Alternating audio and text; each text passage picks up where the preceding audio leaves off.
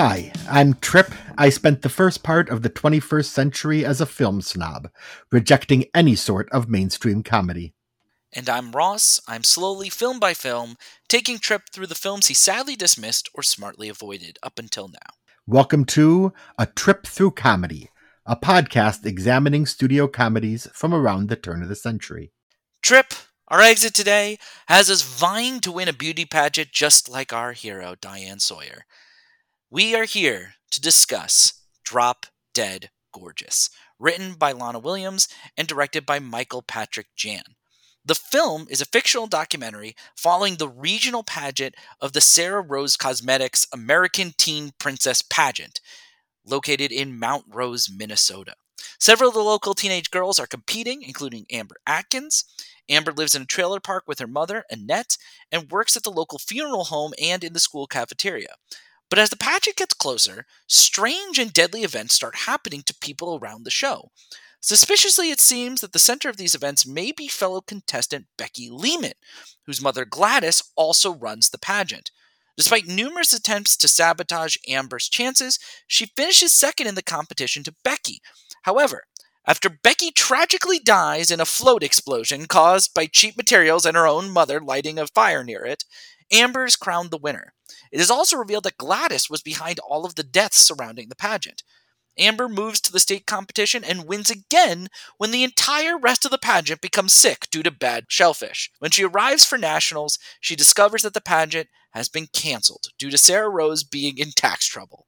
It is revealed that Amber eventually becomes a local TV anchor after she takes over for a local anchor who is shot during a standoff with Gladys, who has escaped from prison. So, Trip, did this film make you drop dead laughing, or did it fall flat for you? Ross, I appreciate so much of what this movie is doing, and I think it is a well-made movie. I really struggle finding anything funny in this movie. Like, I understand why people love it. The humor does not hit me at all in this movie. And so I really struggled to make it through this movie this week. And maybe that's a fault of me that I can't get on this movie's wavelength. But yeah, to me, this is something of a dud. But I know you really like this movie. So sell me on it. Tell me, why is this movie the brilliant satire that everyone except me seems to think that it is? I find this movie hilarious. There's just so many moments that, just have me in stitches. Some of it comes from the fact that the person who wrote the movie, right, Lana Williams herself, grew up in the beauty pageant world. This is something that she was a part of. She had been a beauty contestant, had won kind of, I think, local areas. And so this script was clearly written with that kind of in mind.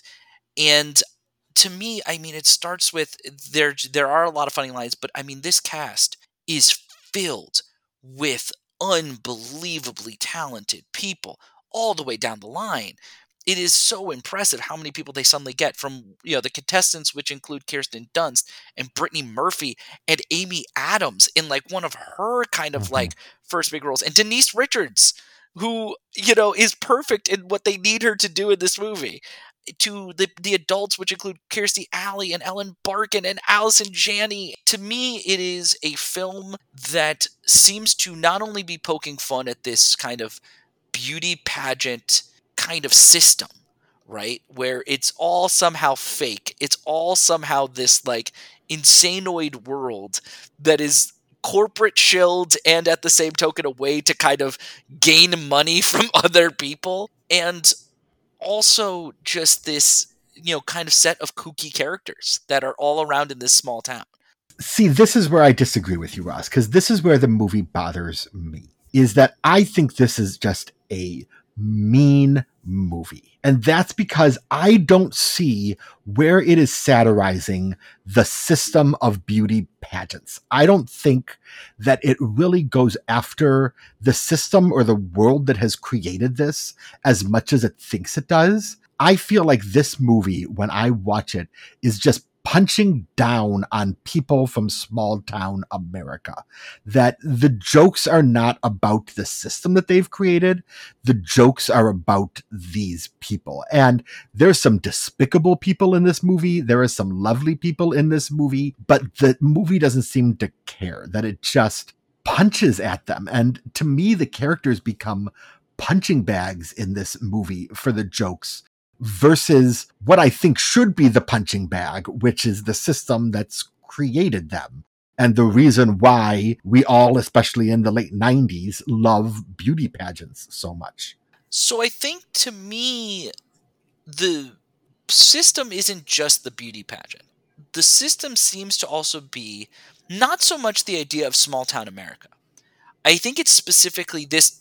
I believe it's a fictional small town. I don't believe there's actually a Mount Rose, Minnesota. I think it's also the system that we have with the Lehmans, and it's not. It's like a small town thing. Where it's like there's some family that clearly has a lot of wealth in this community, and they are controlling everything. I mean, in this movie, it's clear.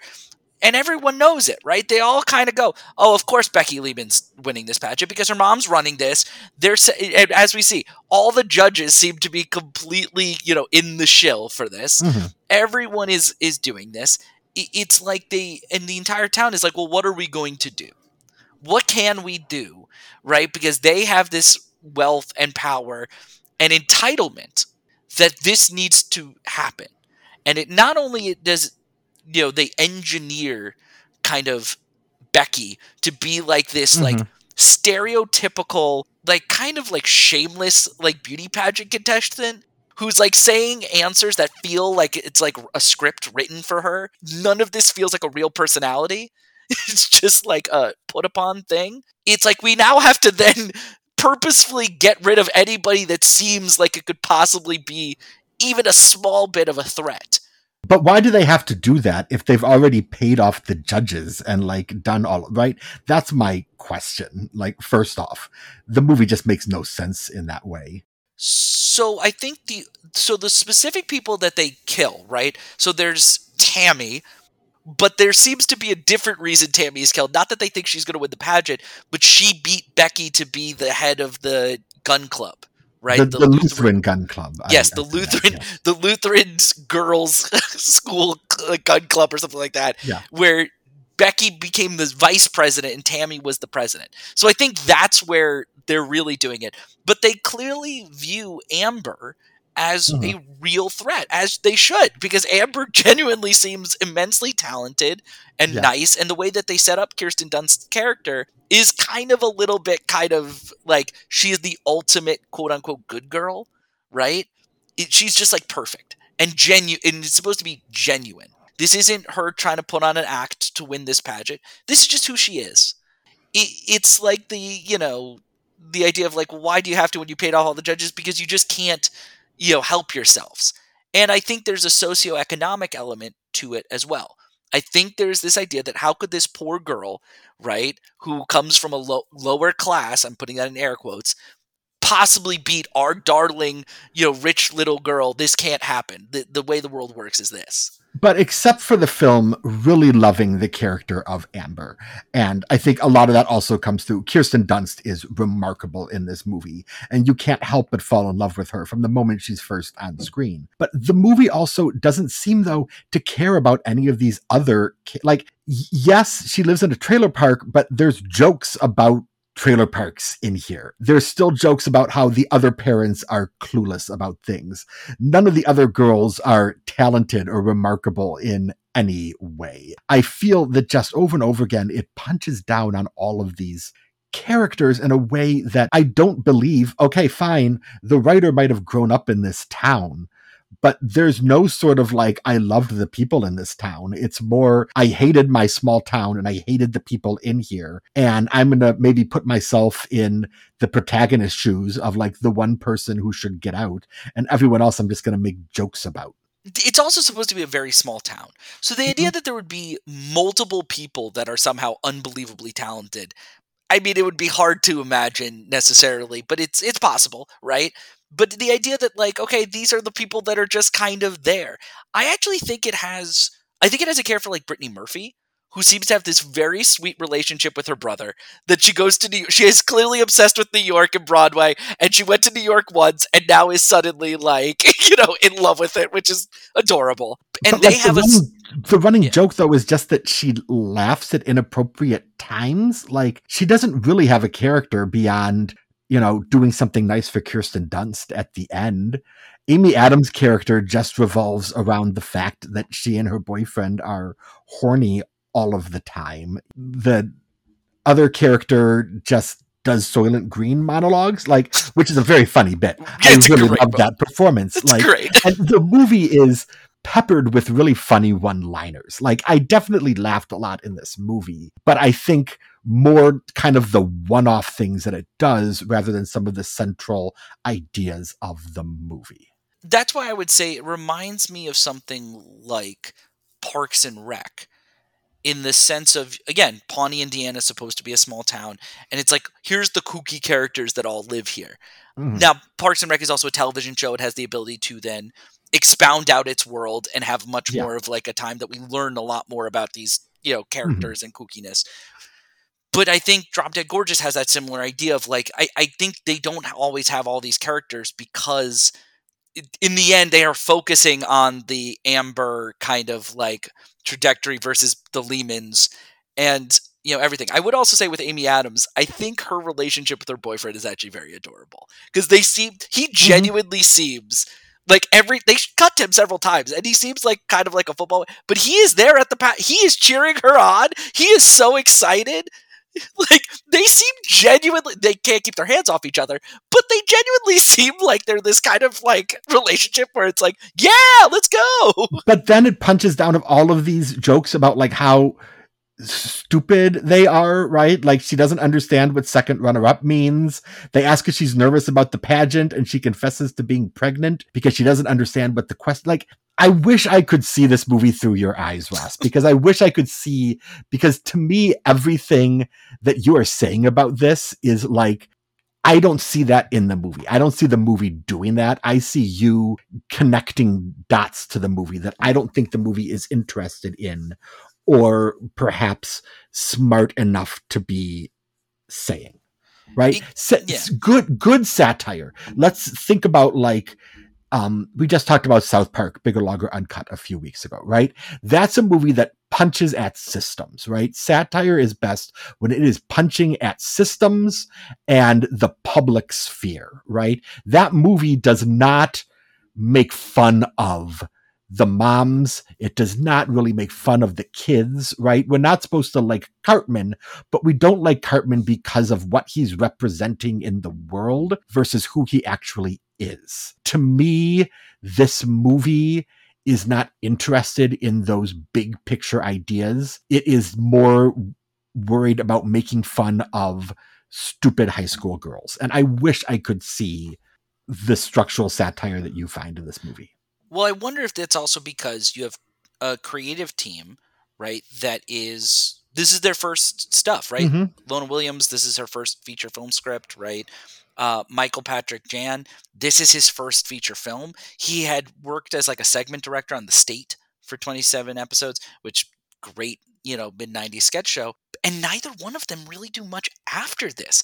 Lona Williams, worked on the movie Sugar and Spice, but basically takes her name off it. After, she wrote it and then, uses a pseudonym because she felt that the studio like made the film too mild, that it didn't push the envelope as much as she wanted. And she only works on 2 other screenplays, like in some ways. She has additional dialogue on the classic animated film Shark Tale. And she gets a writing credit on Scout's Guide to the Zombie Apocalypse. And Michael Patrick Jan doesn't direct another feature film until this year with a movie called Oregon Trail. I could not tell you anything else about this movie. I didn't even know it existed until basically doing stuff for this movie. So it's kind of odd, and I wonder if that's part of the problem, because the cast is all giving. I think Kirstie Alley in this movie is so good. She is so funny. And, this is kind of towards the end of her being in, like, a lot of movies. Yeah, she's on Veronica's Closet at this point, right? Yeah. Like, so she's kind of in her second hit TV show. Yeah. And, she's following this up with for Richer or Poorer, which was like a Tim Allen comedy she had done in 97, and Nevada and Deconstructing Harry. But it's not much. I mean, the big person in this movie, right, who's having, well, I guess the two people that are having the biggest years of this is Kirsten Dunst and Denise Richards, right? Kirsten Dunst, this is the same year as Virgin Suicides, Sofia Coppola's first film, which is a masterpiece. We will talk a bit later. She's also in Dick this year. So she is having a big year and is obviously coming off of several things. Denise Richards, a Bond girl this year. She's in The World Is Not Enough, which is also the thought process that she is, on the one hand, a high school senior in this movie and a Bond girl named Christmas Jones. And this is also, by the way, the year before, she's in Wild Things, which also is a very bizarre double feature to this movie. But the performances, and I think that's what, to me, also helps it, everybody is doing, I think, really giving it and doing it all. But I do wonder if it's the first film problem.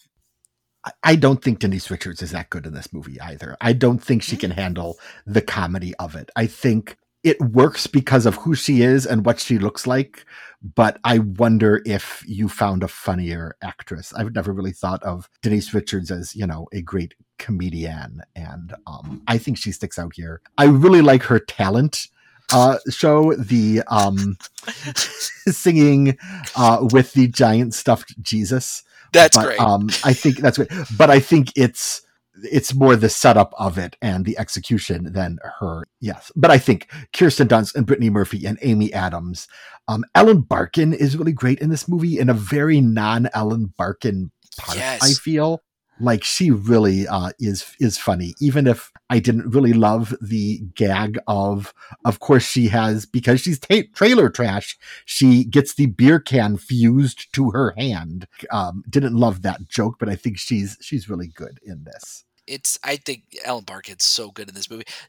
Just to clarify my Denise Richards thoughts, I think she does what the movie needs her to do. I don't think it requires her to do tons of comedy. I think the comedy comes from she feels so fake. Every moment she's on, she knows exactly where the cameras are. She's been engineered to be what people believe, what her mom believes it should be, a perfect pageant person. So I think to some extent, she is not doing as wacky or as zany or as stuff like that. The comedy comes from how fake she feels every moment of this, whether it's her going oh, the cameras are here, oh, hi, I didn't know you were going to be here. It's to me, that's what she's needed for. I don't think she's needed to do some of the more wackier and crazier parts to this movie. So I would agree with you. I don't necessarily think that Denise Richards is the greatest comedic actress. I just think this movie doesn't need her to be. But I do wonder if they got somebody else, how different maybe that part would have been. Yeah, if you got someone who could really sell the being fake versus maybe, I don't know how much of that is natural or not. But okay, so Denise Richards aside, Ross, who do they need to be funny in this movie, and who shines for you in this movie the most? Trip, to me, this was an easy answer. I did consider a couple other people, but there's really one supporting turn that just every moment they're on screen is a pure delight, and it is national treasure Allison Janney. Yep. Allison Janney in this movie plays Ellen Barkin's best friend, and who ends up kind of taking care of Kirsten Dunst also, as there's accidents happen to Ellen Barkin. Every moment, every line delivery, everything that Allison Janney does in this movie is just pitch perfect gold. And crazy thing, Allison Janney, when she was interviewed by the AV Club in 2011, she, for their series kind of on random roles, she was asked about this movie, and she said this was the movie that she got recognized. This is the thing she gets recognized and gets told the most about, even over The West Wing. She basically said this is the role that most people go up to her. I believe she actually says, she, quote, "Well, she's iconic, Loretta. I think I get more people coming up to me saying how much they love that movie than any other thing I've done, even more than West Wing, which is wild to me. That's a wild thing.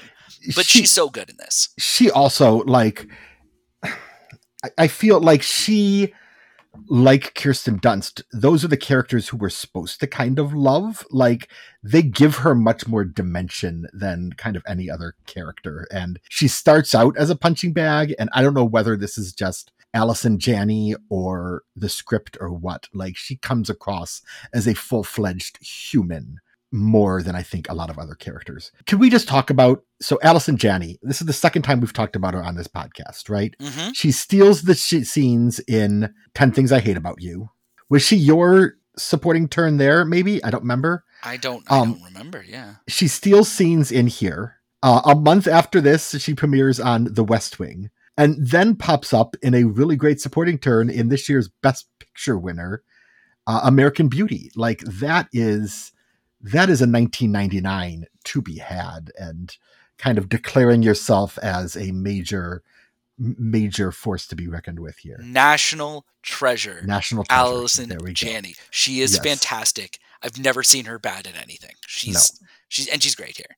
What about you, Trip? Is there a performance that actually did make you laugh or that you did enjoy? I mean, Allison Janney is wonderful. I also just want to shout out Mindy Sterling, who plays kind of Kirstie Alley's right-hand woman, only because I think she's very funny in this, especially near the end when she gets something to do. But this is the third time we've seen her on this series, Ross. Mindy Sterling. She is, of course, in the Austin Powers movies as Frau Farbissina, whatever, and she also had a really small part in Idle Hands. Yes. So this is the third time we have seen her pop up in here. So I just had to give a shout out. The one who cracked me up. There's a couple that crack me up every time, and the real one is hold on, I just lost her name. Mary Gillis, who plays the choreographer Cloris Klinghaven. She is so funny, of just the past her prime, sit on the chair and smoke and bark orders choreographer, who then turns around and has a lovely scene with Kirsten Dunst near the end too. But she cracked me up. I think she great, absolutely. She's absolutely hilarious. I very much enjoy it. Is there a scene that you found funny? Is there a scene that you want to highlight as your funniest moment? For the second week in a row, I almost went with vomiting, because when they all get sick with the shellfish, that's a lot of vomit, and it was kind of funny.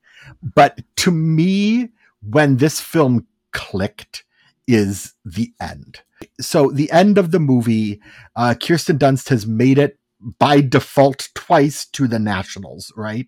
That from second place in the small town to, someone dies, she takes over, and then she's the only one who didn't eat the shellfish, so she's the Minnesota, and they all get to the finals, and the company has been closed for tax evasion, and it's an empty building, and the girls all start a riot. To me, it's when the film was finally saying something like, okay, now the satire is finally clicking, and you are maybe attacking the people you should have been attacking from the beginning. And I think it's a really clever made moment there. So yeah, that's what I would say. What about you, Ross? Is there I should also add that the riot is also set to, isn't it Beautiful Dreamer? Isn't that what plays under it? And just a perfect choice of music there. Yeah. So yeah. Oh man. But Ross, what's funny for you? Because I know you're going to have a whole lot of laundry list here of funny moments that I rolled my eyes at. I'm sure two that I would just thought of in my head that were runners up. There was a small just line thing of Tammy dies because she is riding a tractor that suddenly explodes, and Kirsten Dunst is being interviewed in the morgue. And she says, well, everyone knows that Tammy just liked riding, she always rode it because, the vibrations helped her think, but she never smoked till afterwards. And it's like this great, just kind of like thrown away line that I love. And the other is, there were two scenes with Alexandra Holden, who plays Mary Johansson, who is the past year's winner, who has clearly suffering from anorexia. She is in a kind of still recovering from it, but they force her clearly to keep trotting her out as if this poor girl is not suffering enough.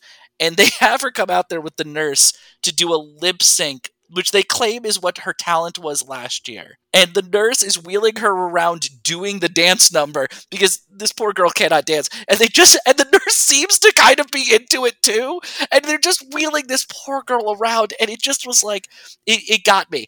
But the scene that I actually chose as my funniest moment is, again, it's a smaller moment and it involves Allison Janney. And there is a moment where she is sitting with Kirsten Dunst, who is freaking out. She's freaking out because a light has fallen on another contestant that was supposed to be her. And she is now starting to kind of piece together that maybe there's something here that like seems to be coming after me.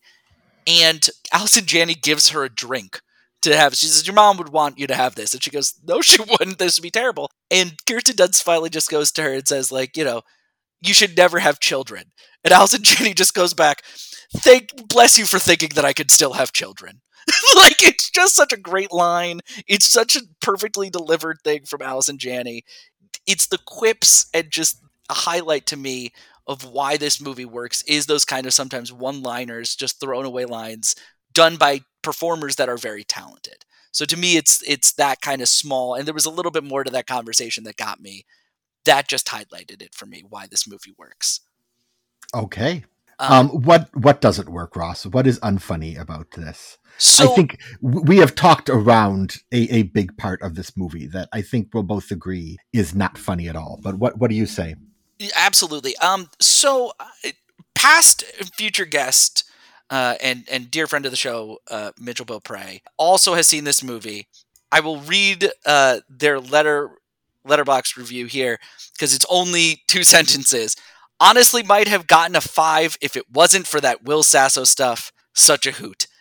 Yeah, the Will Sasso of this movie is real bad.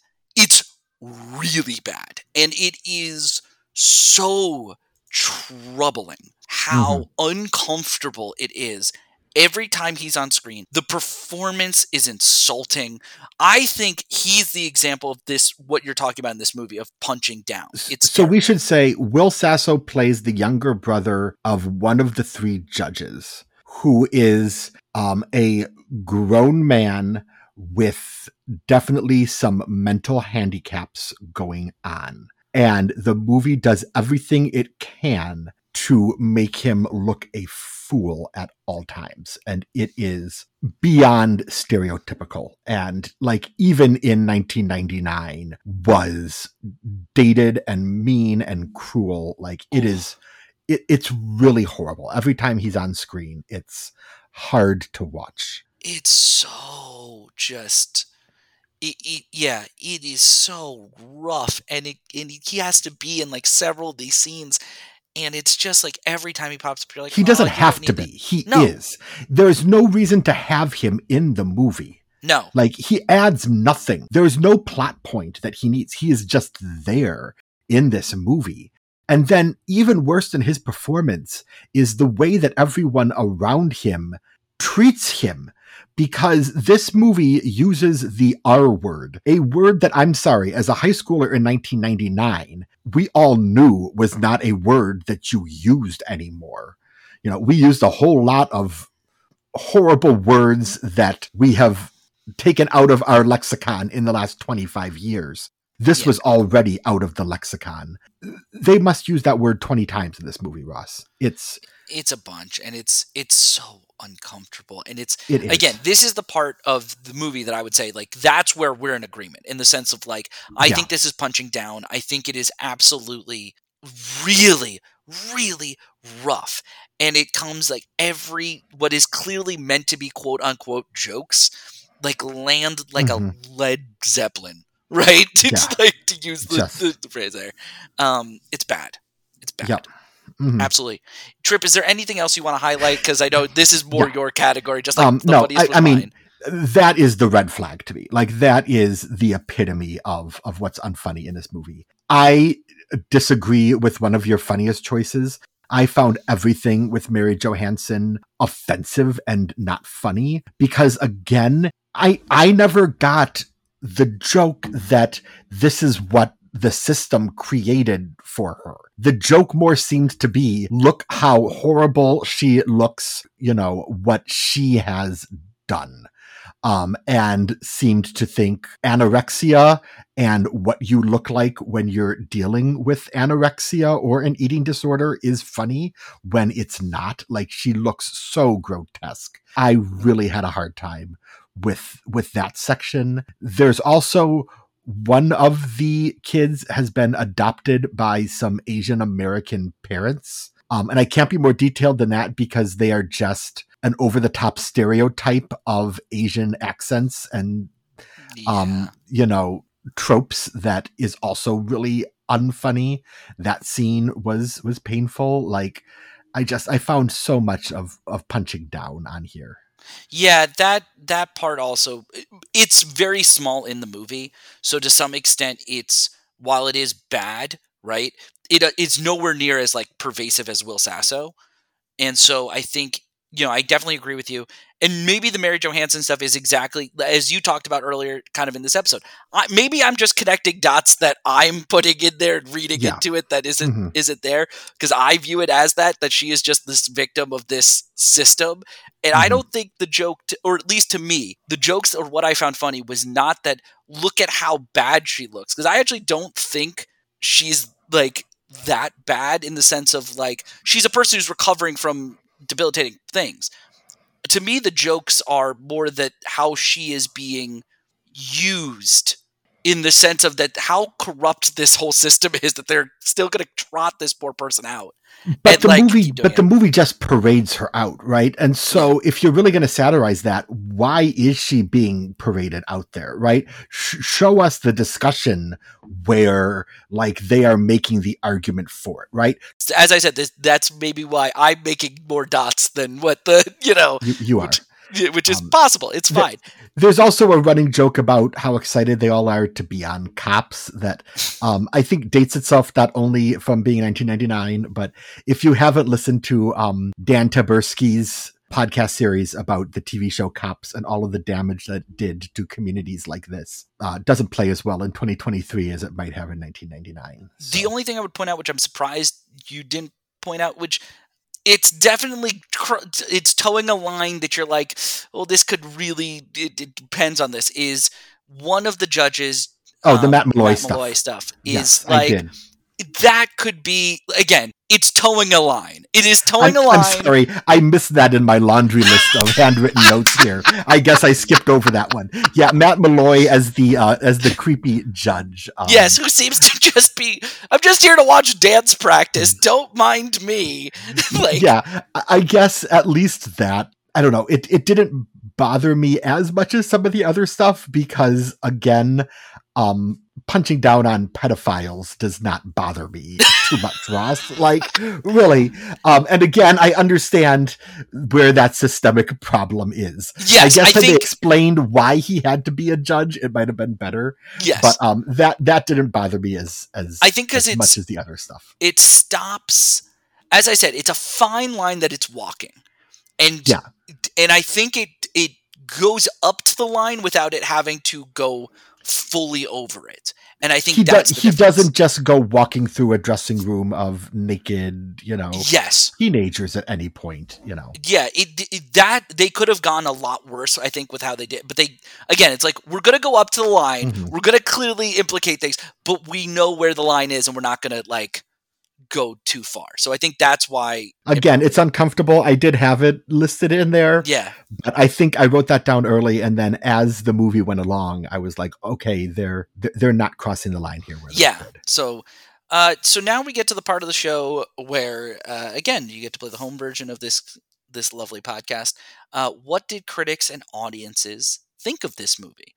So Trip, what do you think the Rotten Tomatoes score, the average critic score for this movie is? Okay, so I think Rotten Tomatoes is going to be more my thoughts and Letterboxd is going to be more your thoughts, because my understanding of this movie was like, this was a punching bag in 1999 when it came out, that everyone thought it was bad and stupid and no one went to see it. And then it kind of developed a life as a cult film through the years. And now everybody but me seems to love it. So I'm going to say the Rotten Tomato score is rotten, and it is at 40%.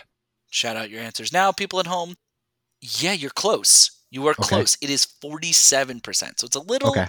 Mhm. little more liked than it, but But you are correct in the sense that Rotten Tomatoes also sometimes brings in more, like yes, revisiting reviews from, our modern times. So maybe that has brought absolutely. it up some too. And again, this movie, as you just said, it flops. I mean, it has a budget of about $15 million according to Box Office Mojo, and it makes about 10.5. So yeah, Mhm.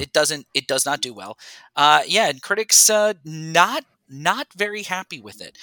Desson Howe of the Washington Post wrote, unless someone comes up with particularly inspired material, it's just not that bone-ticklingly hilarious to watch, quote, small town people, unquote, being, quote, overly religious, unquote, talking in, quote, Minnesota accents, unquote, and showing us America at its, quote, small town funniest, unquote. Can we talk about those accents? Yeah. Because every person in this movie has a different accent, and they come and go throughout the movie. Half of them went for the Minnesota accent, half of them didn't. Yeah. Yeah. Ebert gave it 2 stars. And he said both. So he was comparing it to I believe it was a TV movie in the 70s that was, something a little bit more, or maybe it was even in the 90s. It's called The Positively True Adventures of the Alleged Texas Cheerleader Murdering Mom. Yeah, that was early 90s. It's Holly Hunter as the mom, I think. Okay. Won a bunch of awards. I've never seen it, but I've heard really, really good things about it. Yeah, I haven't seen it either. Yeah. So in his 2-star review, he said, both films are savage, but Cheerleader Murdering Mom was rich in human nature, while Drop Dead Gorgeous simply manipulates the ideas of satire without connecting the underlying truth. So kind of what you're saying, right? Where Roger it's like Ebert, smart man. Roger Ebert kind of knows what he's doing with these things. Yeah.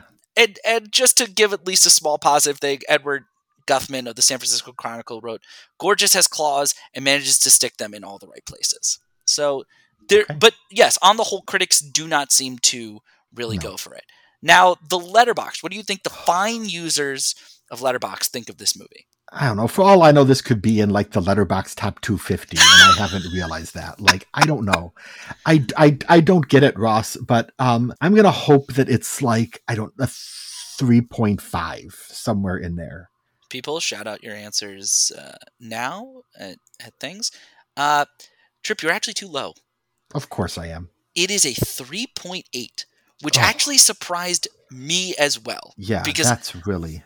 And look, as a person who likes this movie, right? Mhm. It did surprise me that it was even this high, because I would have thought, based off of how it did when it came out, that the audience, like I was thinking before I looked it up, I was like, probably like low 3s. There's people that really like it, right? And it is that cult film, but I don't think there's enough people to kind of like push it. Shockingly, I feel like that's one of the highest Letterboxd scores we've seen for one of these movies, and that that makes me sad. It is. Look, again, as coming from a person who even likes it, yes, it's shocking to me as well. So this movie comes out July 23rd, 1999. As we said, it doesn't do well at the box office. It comes out the same year as the remake of The Haunting, Matthew Broderick's Inspector Gadget, Trick, and My Life So Far. Trip, would you have seen any of these movies? I don't think so. I don't think I saw any of these that weekend. So who knows? Maybe I went on vacation. It's summer, right? Yeah. I was off on vacation. This is where I show my age. I absolutely saw Inspector Gadget in the theaters. As a kid who liked Inspector Gadget, because they used to show reruns on Nickelodeon, I was absolutely excited for that movie. I don't remember how I fully thought about it, but I'm guessing it's not something that would hold up super well.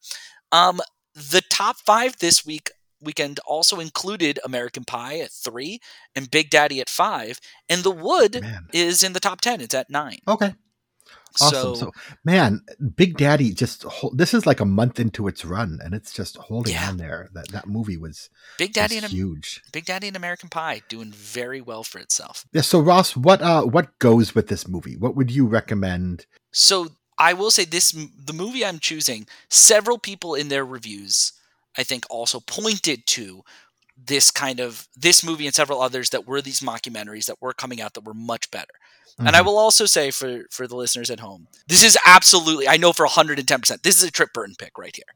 And I knew when I put this on there, I was like, Trip's going to hate me because he's going to sit there and be like, you took a...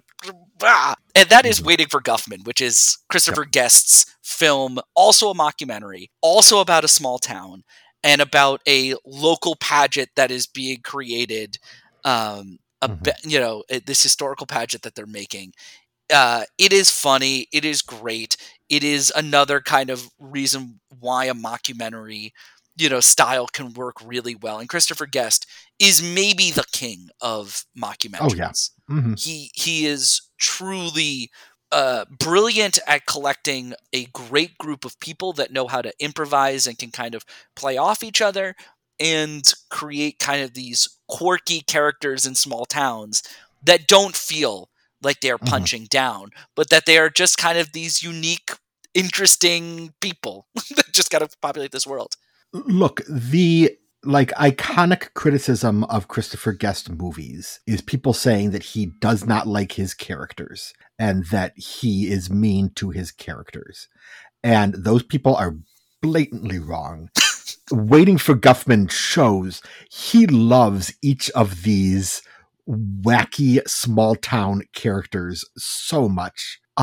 The actors love the characters that they are playing in these movies, and they give them so much life. So do watch Waiting for Guffman, watch Drop Dead Gorgeous, and see the difference between them, because I think one is a celebration and one is a degradation of small town arts. So it's again, you can't go wrong with most Christopher Guest movies. So just, go check them out.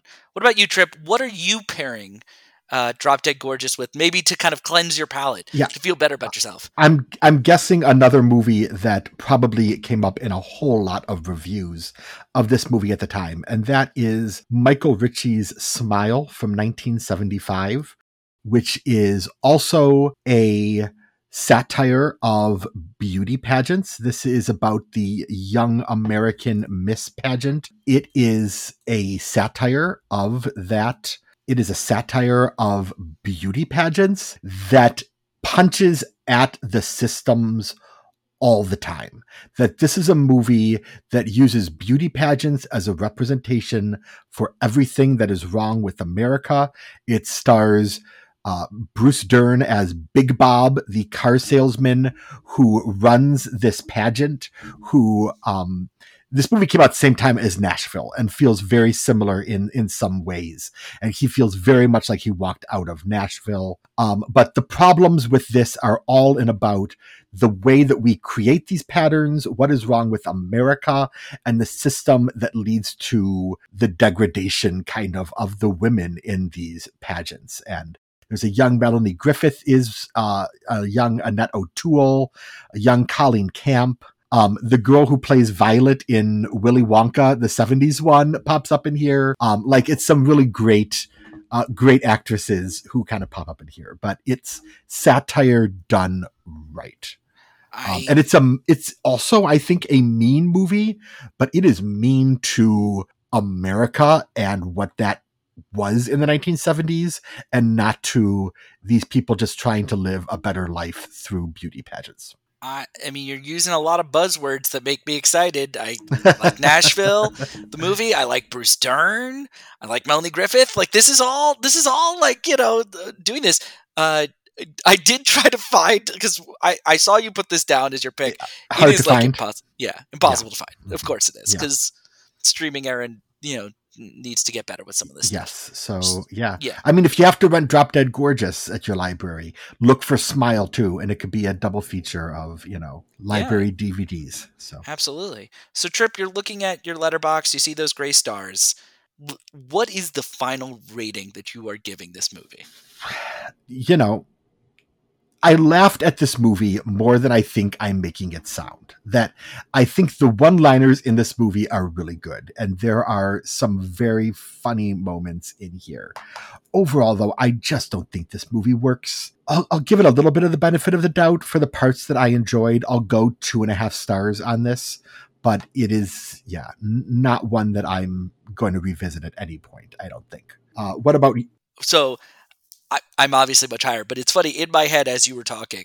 I'm thinking because we've talked off mic about this, and I knew where you were kind of like debating in terms of the wide range that you could have gone in this. And as you were talking, I'm in my head going 2.5 stars. I feel like that's where he's going to end up going. And I was like, there we go, nailed it. I'm becoming predictable, Ross. No, you're not becoming predictable at all. I had no idea how you were going to react to this movie, to be honest. Mm-hmm.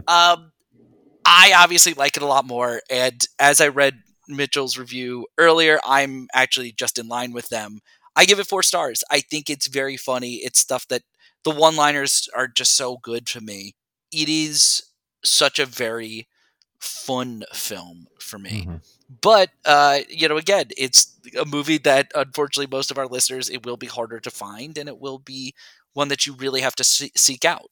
It was streaming for a while, though, I feel. Yes. Like, in the pandemic, it got streaming, and I heard people talking about it. So there was a big deal made of it when it got. The rights streaming are definitely out there, and maybe it'll pop up on somewhere soon. Yeah, it was absolutely one that there was a big deal when it suddenly got onto streaming for like a hot second, because it has been this movie that for one reason or another, it's just been very hard to find, and it's not even rentable. It's not even like on digital. It's not. Yep. Able to I will also make a pitch right here to Criterion that I think Smile would be a great Criterion disc there, and that they should push that one, because I think that's a movie I think if people discovered it would really enjoy. So as a person who's interested in seeing it, please do. I'd like to see it. Yep. So Trip, next week we are not going too far away from Kirsten Dunst. We are going with her other comedy that came out that year, and that is the movie Dick. It is available to rent on Amazon and Apple TV, or you could find it at your local library on DVD, because we support local libraries and physical media. So, Trip, is this a movie that you remember, that you know anything about? Oh, of course. I saw Dick opening weekend, Ross. And not for the reason you probably think. It had nothing to do with the comedy aspect of this, or with Kirsten Dunst or Michelle Williams. It was because in high school, Ross, I was obsessed with Watergate.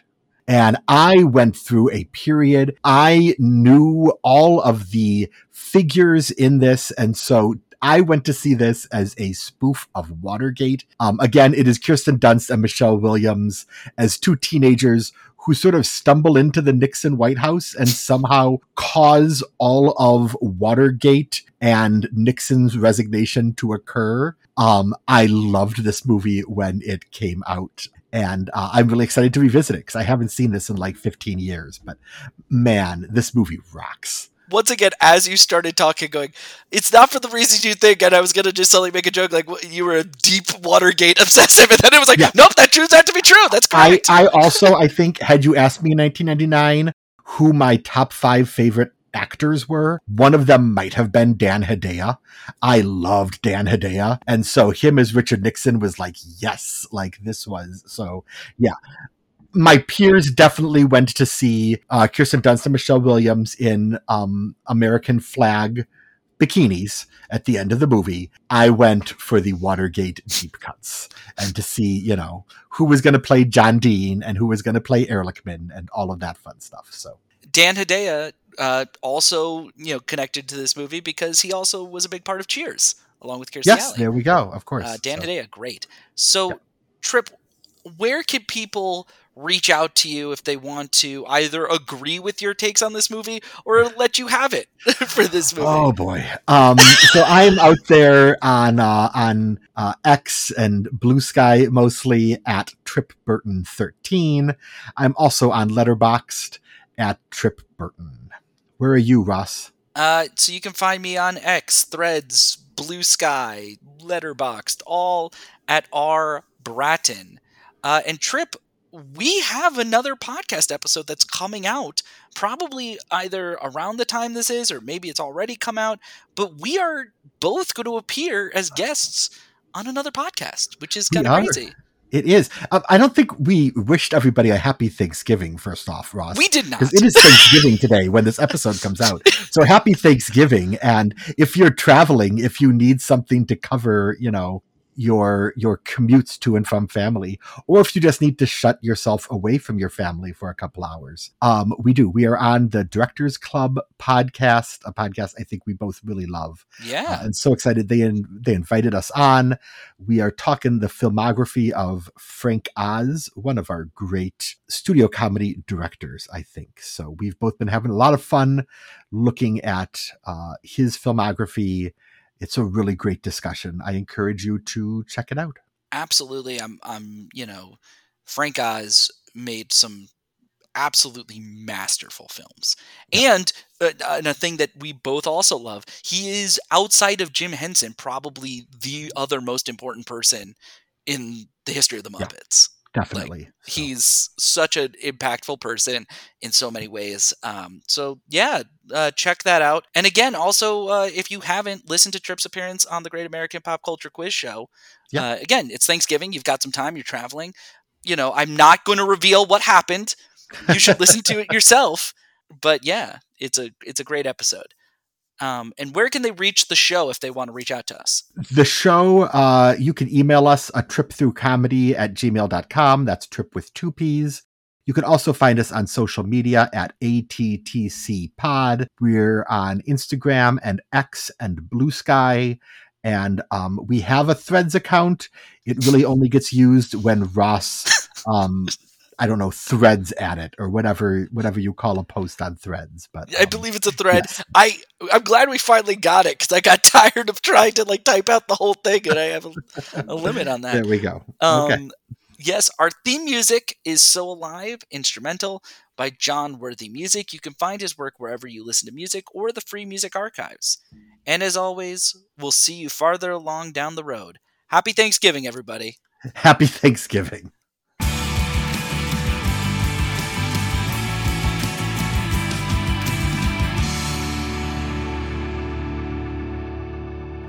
I shoved your tap shoes in my panties before I was blown out of the house. You go find the guy who cut them off.